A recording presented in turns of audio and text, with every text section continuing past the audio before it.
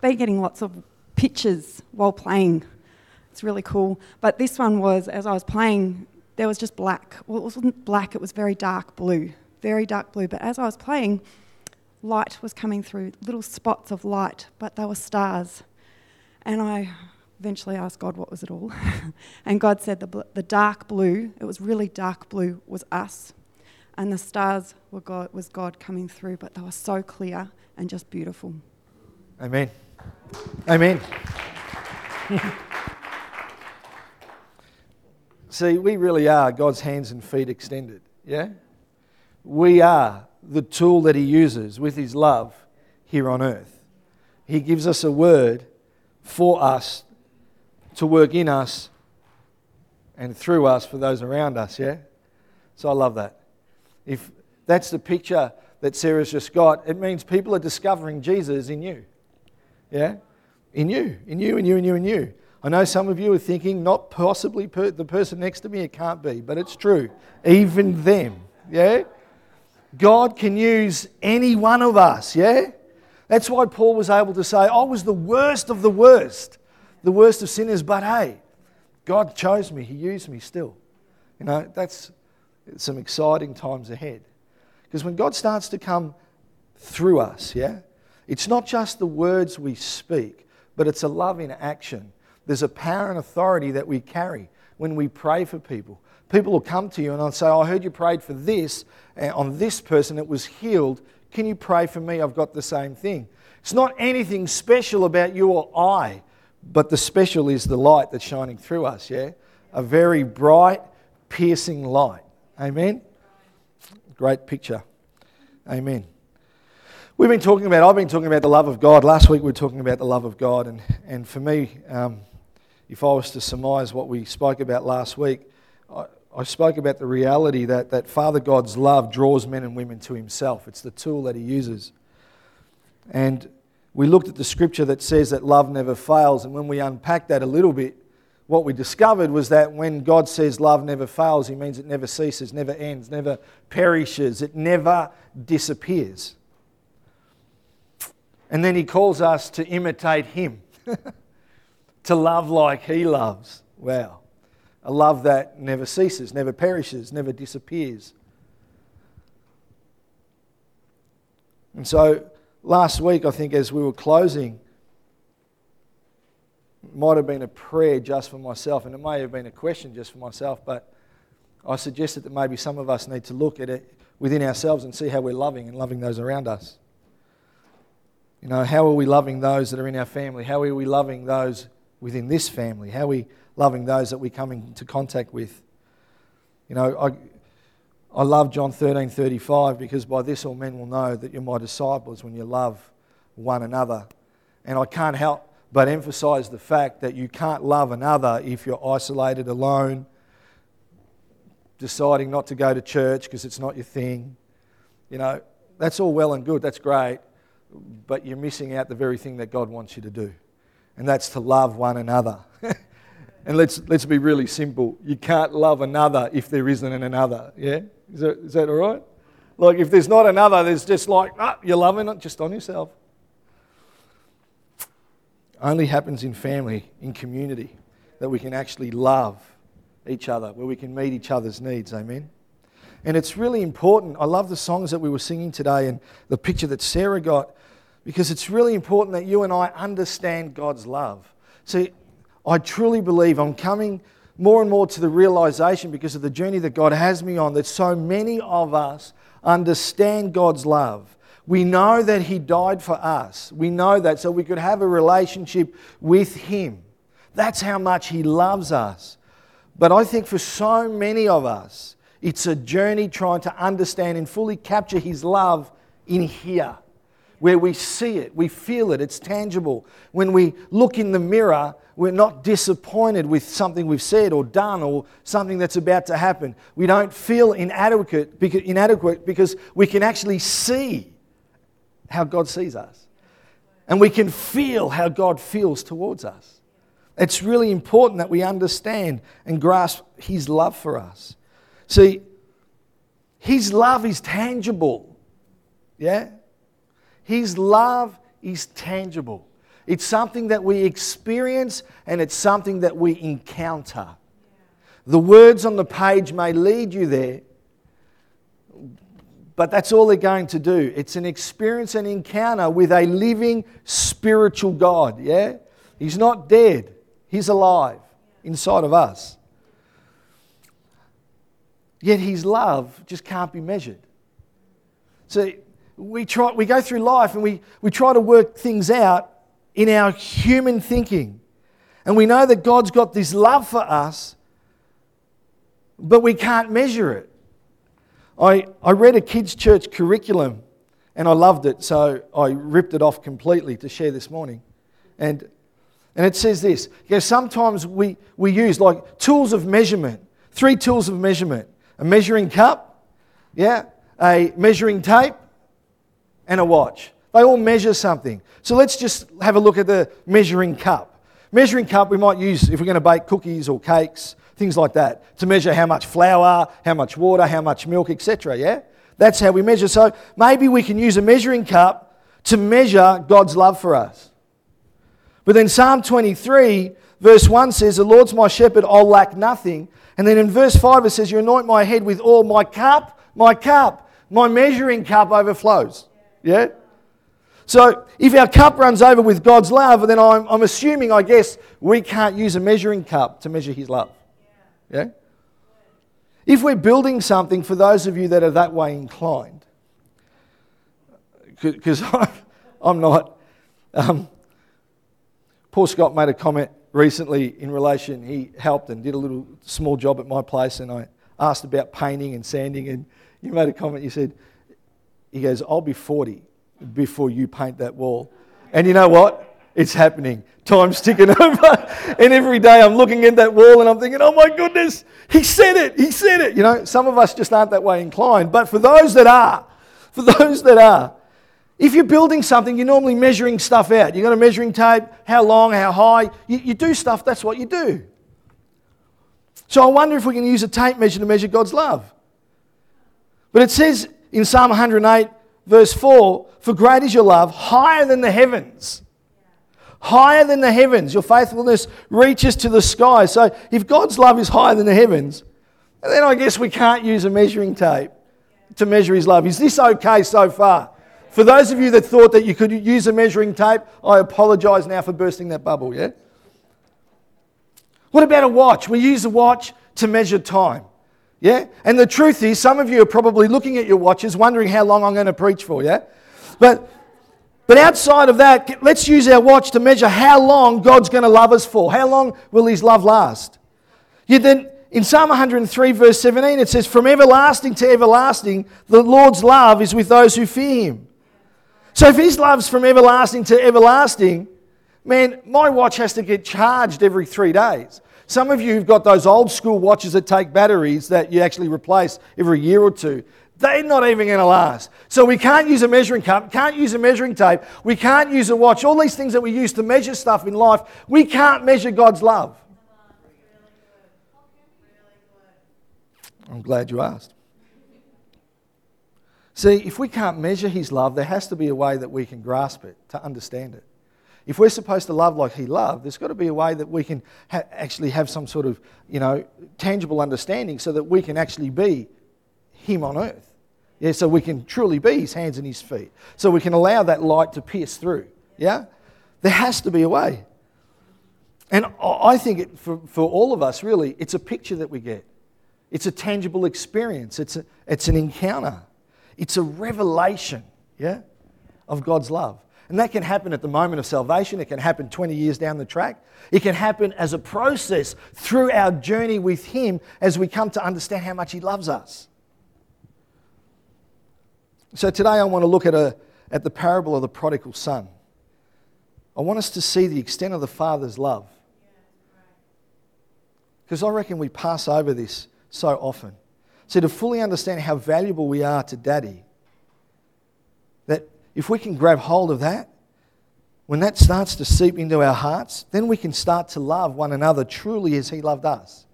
So if you've got your Bibles, if not, look at the screen, Luke 15. It's a slightly long reading, but there's just some wonderful nuggets of gold in this passage.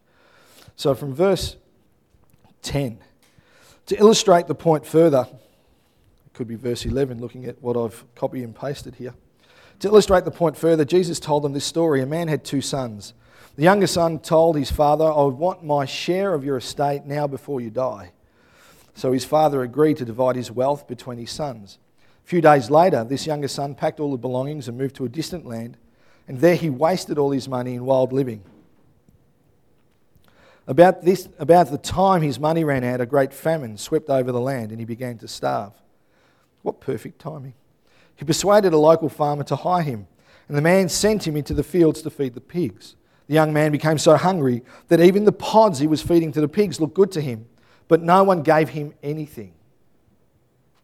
When he finally came to his senses, he said to himself, at home even the hired servants have food enough to spare. And here I am dying of hunger. I will go home to my father and say, Father, I've sinned against both heaven and you. I'm no longer worthy of being called your son. Please take me on as a hired servant. Verse 20, so he returned home to his father. And while he was still a long way off, his father saw him coming. Filled with love and compassion, he ran to his son, embraced him, and kissed him. And while he was still a long way off, his father saw him coming, filled with love and compassion. He ran to his son, embraced him, and kissed him. His son said to him, Father, I have sinned against both heaven and you. I'm no longer worthy of being called your son. You realise that confession comes after he's already been loved, embraced, and kissed? Yeah? But his father said to the servants, quick, bring the finest robe in the house and put it on him. Get a ring for his finger and sandals for his feet, and kill the calf we have been fattening. We must celebrate, because a fattened calf means it's more fat, so it's tastier. Anyway, that's just my $2 worth for those that like lean meat. Get a ring for his finger and sandals for his feet, and kill the calf we've been fattening. We must celebrate with a feast, for this son of mine was dead, and now he returned to life. He was lost, but now he's found. So the party began. And it goes on to say, meanwhile, the older brother was in the fields. When he returned home, he heard music, dancing in the house, and he asked one of the servants, what's going on? Your brother's back, he was told, and your father has killed a fattened calf. We're celebrating because of his safe return. Lord, I just pray right now that the truth that you want to impart to us, Lord, I pray, God, it would be so warm, Father, and so loving that it wouldn't just pass through our mind, but it would sit, rest, and sink and take its home in our hearts. Lord, we would have a divine revelation, an illumination, Lord, of your love for us. Lord, the extent of your love for us.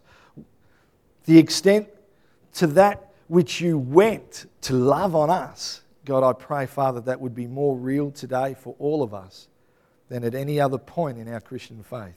I pray, Lord, that would be a reigniting, Lord, a fanning into flame that love within us. That we would become, Lord, more and more from strength to strength and glory to glory, like your Son Jesus, that people would discover who you are through who we are and whose we are.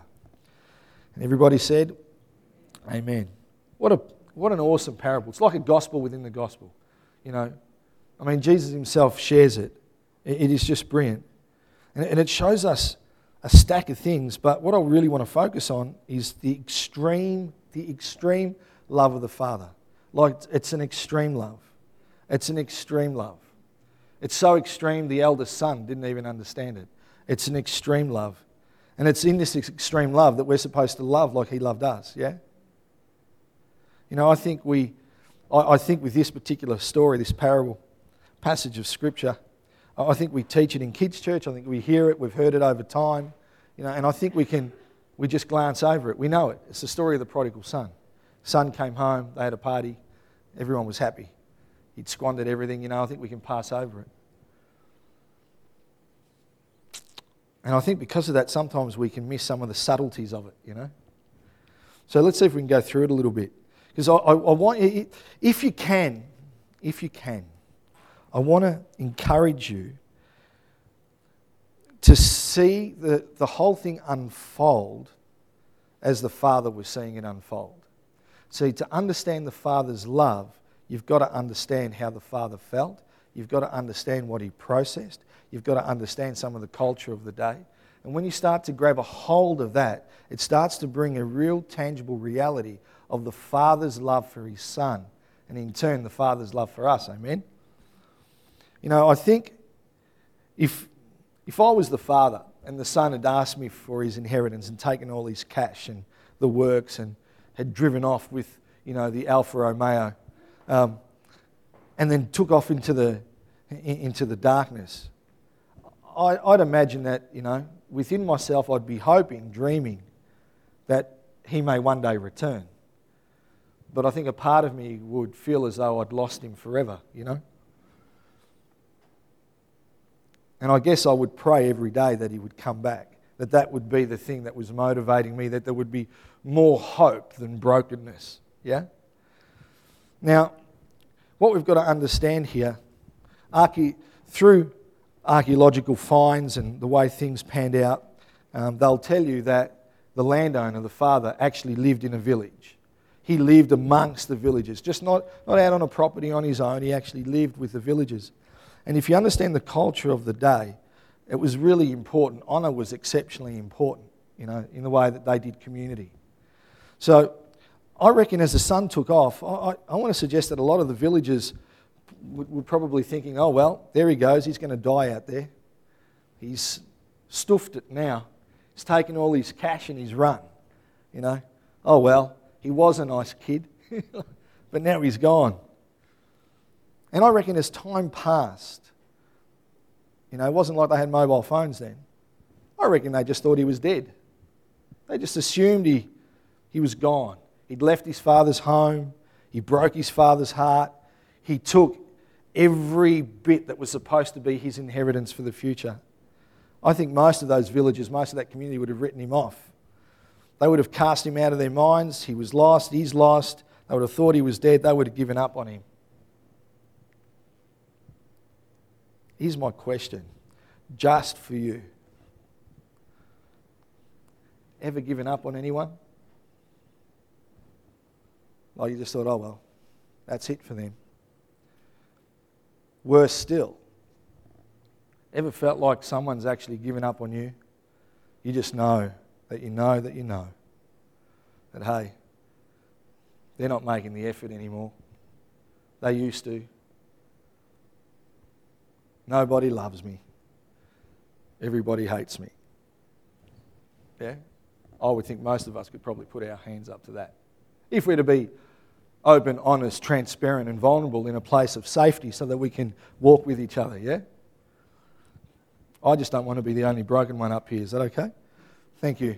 I have three of you. That's okay. One either side and one behind me. Cool. The rest of you, we'll break you along the way. The beauty right here is the love that the Father has for his Son. See, he longs for his Son. He longs, like he's longing for his Son. He hasn't written him off. He hasn't said, stuff you, get out. I never want to see you again. You miserable son of a gun. You so-and-so.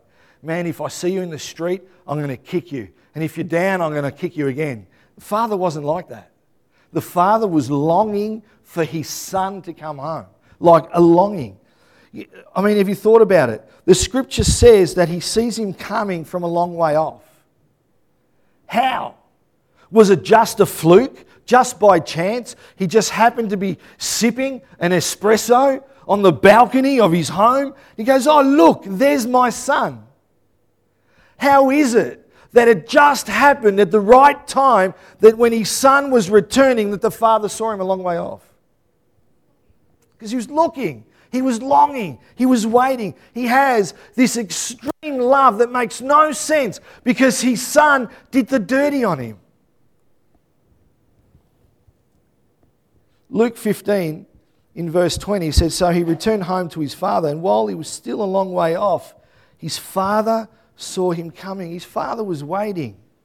I need you to understand this because the father would have been ridiculed. The father would have been ridiculed for waiting for his son. The father would have been ridiculed for holding out hope for this terrible, terrible person that ripped him off and brought shame to him. He would have been ridiculed by the community. The people in his village, in his community, they would have talked about the father. They would have talked about his stupidity, the stupid thing that he was doing. Can you believe it? Look, he's still waiting for his son. His, not honourable son. The son that brought dishonour. The son that brought disgrace. What a stupid thing for him to be waiting for him. But there's this love inside the father. The villagers would have said he's given away a third of his estate. And there he goes. He's taken it in his hand and he's gone. They would have talked about it and talked about it and talked about it. And then when they'd finished talking about it, then they would have turned to the father who somehow on his property is waiting for the son to return. They would have criticised him too. They probably would have called him stupid. In fact, in those days, that word didn't exist. So they would have said that he lacked wisdom. The father lacks wisdom. Hey, check out that dad. Let's see if we can learn what not to do. What a great example of bad parenting. He certainly doesn't understand how honour works, That father would have received such ridicule from the villagers, from those within the village and the community because of the culture of the day. He was going against the culture of the day. You've got to understand how strong culture can be. He was going against the culture of the day. And despite the ridicule he was getting, he waits. Maybe my son will come home one day. Maybe I'll see him. Maybe he's a beggar, I don't know, but I'm just going to wait. I'm believing he's coming home to me. And the father waits. This is where we start to see the extent of his love. This is where it starts to get good, I reckon. See, the father knows if the son returns that he'll have to face the community, the people within the village. Yeah? Now, he knows how the crowd are going to treat him. He just knows. He knows what they're going to say as he's walking down the street. He knows the whispers that are going to go around about the son because of what he did to the father, the dishonour that he brought. And the whole community would have been in on it. The prodigal, if he returns, he's probably going to be met with contempt and mockery. A crowd will gather because of words that are being spread that the father's dishonourable son has returned. And as soon as the son returns, if he has the courage to return, so the son knows too what lays ahead of him, yeah? He would have to face a mob of villagers. The whole place, all of them, with all of their thoughts and opinions. And we all know what opinions are like, don't we? We all have opinions. We all have armpits. They all stink, yeah? You can laugh at that. That's actually quite funny, but it's true too. It doesn't work all the time. The son would have been taunted. He would have been scorned for losing the inheritance. He definitely would have been verbally abused and probably physically abused. In fact, some would say that because of the dishonour and shame that he brought upon the family, that it was the community's role to actually stone him to death because of the dishonour that he brought. So there was not much worse the son could do than to lose his entire inheritance to the Gentiles. Because that's what he did. It's like he's taken the money from his dad. Yeah? You've got to follow me here. A Jew. God's chosen people. And then he loses that. He blows that with the Gentiles. Man, are you serious? There was no more shame that he could bring upon the family than that. And in fact, the truth is, for that sort of thing, they had a ceremony. They had a ceremony in their community. The ceremony is actually called, I can't pronounce it, I'll try it, kazaza, right? It's pronounced kazaza. They would break a large pot in front of him, in front of the child, the son, and the whole community, The whole community, after they've broken this pot, would now say, "You're cut off from your people. Get out." That's how they would treat a son that did what he did. They would break this pot and they would say, "Get out." So imagine the risk the son's taking in coming back. He already knows that. And there's this father that knows what the community is planning to do because of culture, that's waiting for his son in the hope that he'll come back.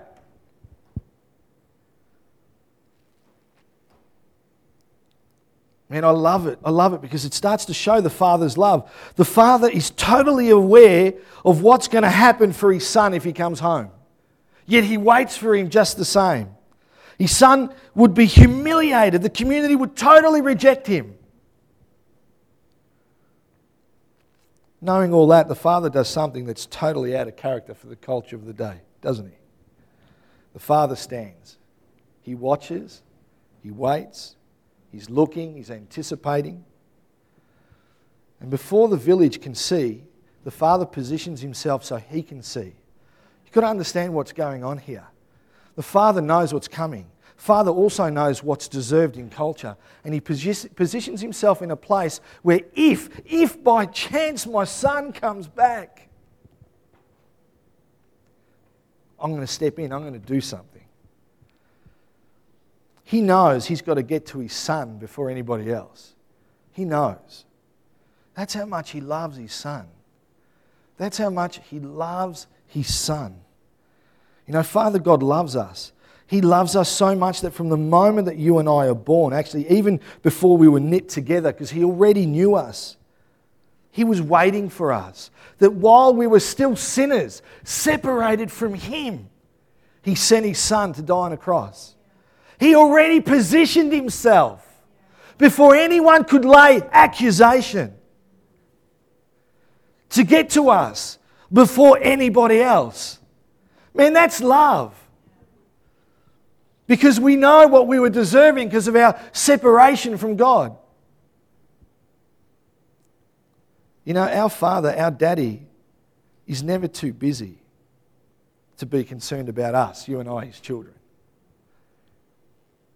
He's never too busy for us. And so he waits, he stands, he looks, he anticipates to see who's coming back home so that he can get there before anybody else. It's important that we grab hold of how much this father loved his son and how much God loves us. Otherwise, if we don't get it, we can never love like he loved. Yeah? Why do people go to churches everywhere? This is a sweeping generalization, yeah? I'm not saying that we're any better or they're any. I'm just saying in general, why is it that people can go to a church, a house of God, where his children are at, where the piercing light is supposed to come out through us? Why is it that people don't discover his love? Because they don't know it themselves. So we have to know it. We have to know it. We have to know it so we can show it. So verse 20 says, so he returned home to his father, and while he was still a long way off, his father saw him coming. Filled with love and compassion, he ran to his son, embraced him and kissed him. As his son's returning, the father sees him. Not only does he see him, but he sees him while he's still a long way off. See, Scripture never contradicts itself. If anybody tells you that the Bible contradicts itself, just let them know that they haven't read it exactly in the context that God wants them to. Because God doesn't contradict himself. Yeah? In Isaiah 57:19, it says, creating praise on their lips, peace, peace to those far and near, says the Lord, and I will heal them. Now we go to the prodigal son, and it says that he sees his son afar off. And what's he want to do? He wants to heal his son. He wants to bring peace into his life. And in fact, even later, he brings peace to his son, the eldest son. Those that are far and those that are near. The Bible never contradicts itself. The whole parable of the prodigal son is playing out in Isaiah 57. The father sees him a long way off. And we know what he's about to do. He's about to run to him, to welcome him home, to bring peace to his heart. Father God's been waiting to pour upon us his peace, yeah? A peace that surpasses our understanding, a peace that we don't get. And it's for those that are far away from him, disconnected from him. But it's also for those that are near to him. That's you and me. We don't experience his peace once. We experience it over and over and over and over and over again as we build relationship with him. And his love is shown the most in these words. He ran to his son. The Father ran. You've got to think about it. If you close your eyes just for a minute and think, why did the Father run? Why did he run? Because he ran to get his son before he entered the village. He ran to embrace his son before the villagers would even see that he was there. He ran to his son so his son won't experience the shame and humiliation that the community in their culture would bring to him. And it's certain, I reckon, that the villagers would have followed the Father running. They would have seen him. They would have thought, where's he going? And they would have just started to chase. Some of them would have just ran. I wonder where he's going. They would have witnessed what took place at the edge of the village between the father and son. And after seeing their embrace, it would have been so clear that there was going to be no kazaza ceremony, no breaking of the pot, no sending the son back out, because the father had stepped in a place where they couldn't reach the son. See, God's love, this is a really bad analogy. God's love is like those TV shopping shows, and you're watching it, and it says, but hold on, don't call now. If you just wait another minute, here's your free steak knives. With God's love, there's always more. Just when you think you've got it all, it's like, hold on a minute. Don't call yet. There's still some free steak knives. When you think you've got all of God's love, there's more, and there's more, and there's more. Because he's God. Yeah? How long's a piece of string? God has no beginning. God has no end. God is love. How do you measure that? You can't. So when you have an understanding of the fullness of God in you, you're about to get the free steak knives. Because how can you have an understanding of something which has no end?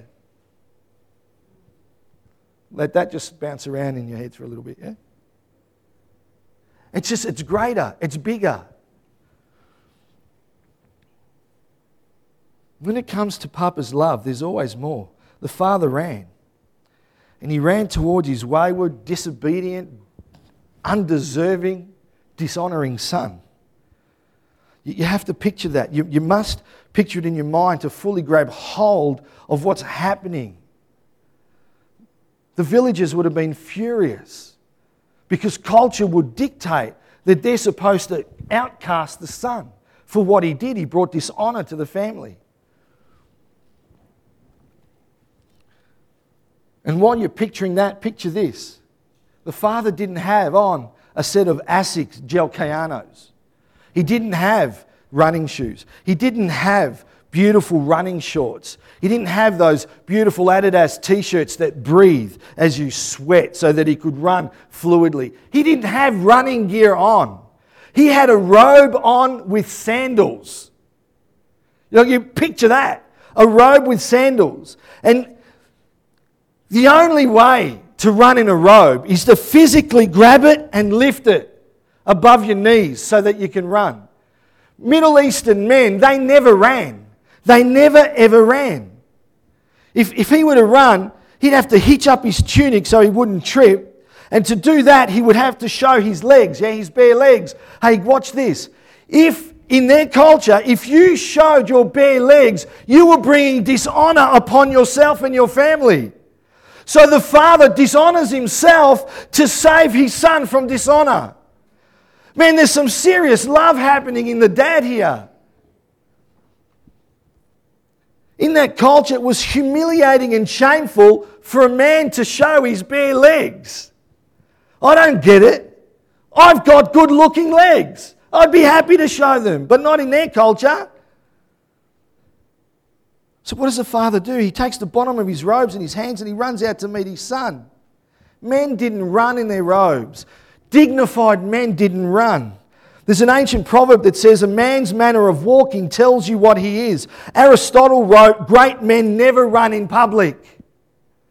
Yet this father lifts up his robe and brings dishonor upon himself and his family to get to his son, to save him from humiliation and dishonor. The father runs. He takes a humble position for his son. He shames himself so he could take away the son's shame.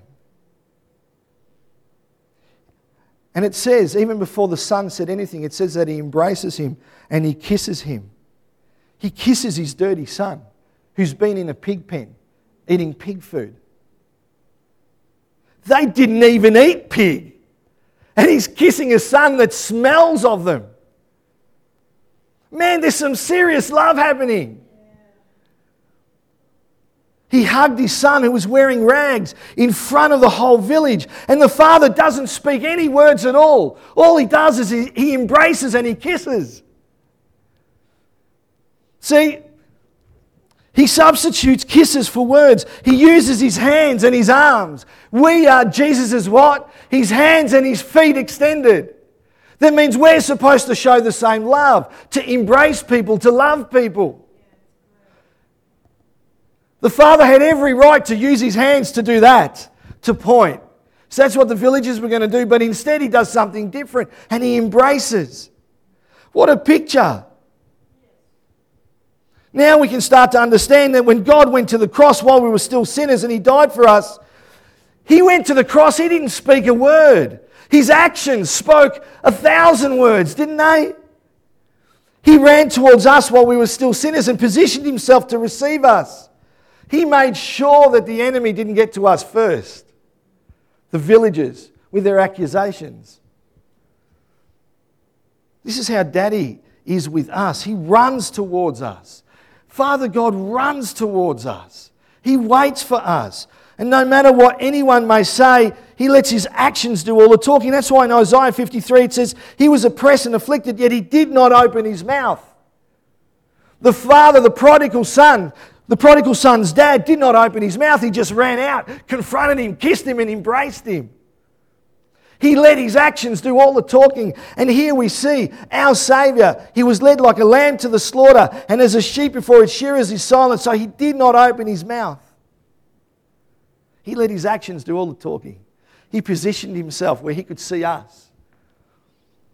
The Lord stretches out his hands, first on the cross to take our shame, and then to embrace us as sons and daughters. Man, there's some intense love here. If we could grab hold of that and see ourselves the way the Father sees the prodigal, man, we would never feel inadequate. Never. Because we're seeing ourselves the way God sees us. And we would experience and encounter the extreme love that he has for us. But is that the love that people are receiving from us? Everything in humanity runs from trouble. You and I normally run from trouble. Most of us anyway. God's different. He loves so deeply that he runs toward the trouble. His love runs towards us. You can understand, his love runs towards us. It's not a coincidence. And when John the Baptist would baptize, they would baptize in a river of running water, because for them, the whole thing was a picture of God's love. Even in Revelation, God reminded me during our worship, in Revelation 22 says, the angel of the Lord showed me the river of the water of life. Yeah? He's the way, the truth, and the life. As clear as crystal, flowing from the throne of God and of the Lamb down the middle of the great street. You know what? His love flows. His love flows. It flows and it runs toward us. It doesn't run away from us. We run away from God. He does not run away from us. His love runs toward us. And I want to finish with this. Can everyone stand? I want you to picture his love and how great his love is.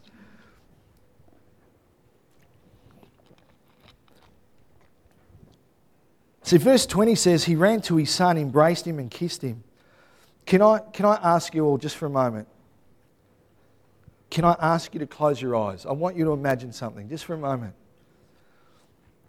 He ran to his son, embraced him and kissed him. I want you to imagine one person in your life that you want to come home. Home from sin. Home from isolation. Home from unbelief. Just one person. Home from hard-heartedness. Home to the Father. Now, in keeping your eyes closed, I want you to imagine what would it be like to see that person, to see their brokenness in their face, like the Son returning. But then, like the Father, to reach out and embrace them and to kiss them. No words, just a loving embrace. See, someone here today needs to know that that's what our God is like. Papa doesn't hold us at arm's length. Only the Father could restore the Son to full sonship in the family. And for you and I, only our Father, Daddy, Papa, Father God, can restore us, His sons and daughters, to full sonship, yeah? He calls us and He waits. And the beauty is, because He's waiting, like the Son, the minute God sees one of us turn to Him, just a turn. It's only just a turn. It could be a small step. The minute that there's a step back towards Him, He's off the fence. He's off the porch. He's running. His love runs towards us.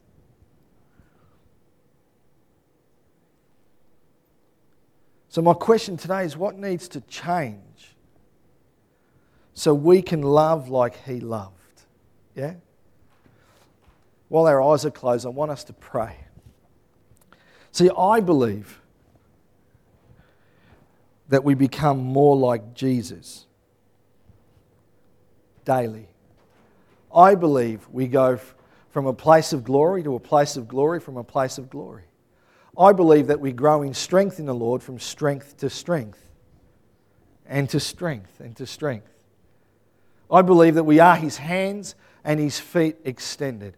I believe that when we're asked to imitate Him and love like He loves, we carry that authority and that power and that governance with us everywhere we go.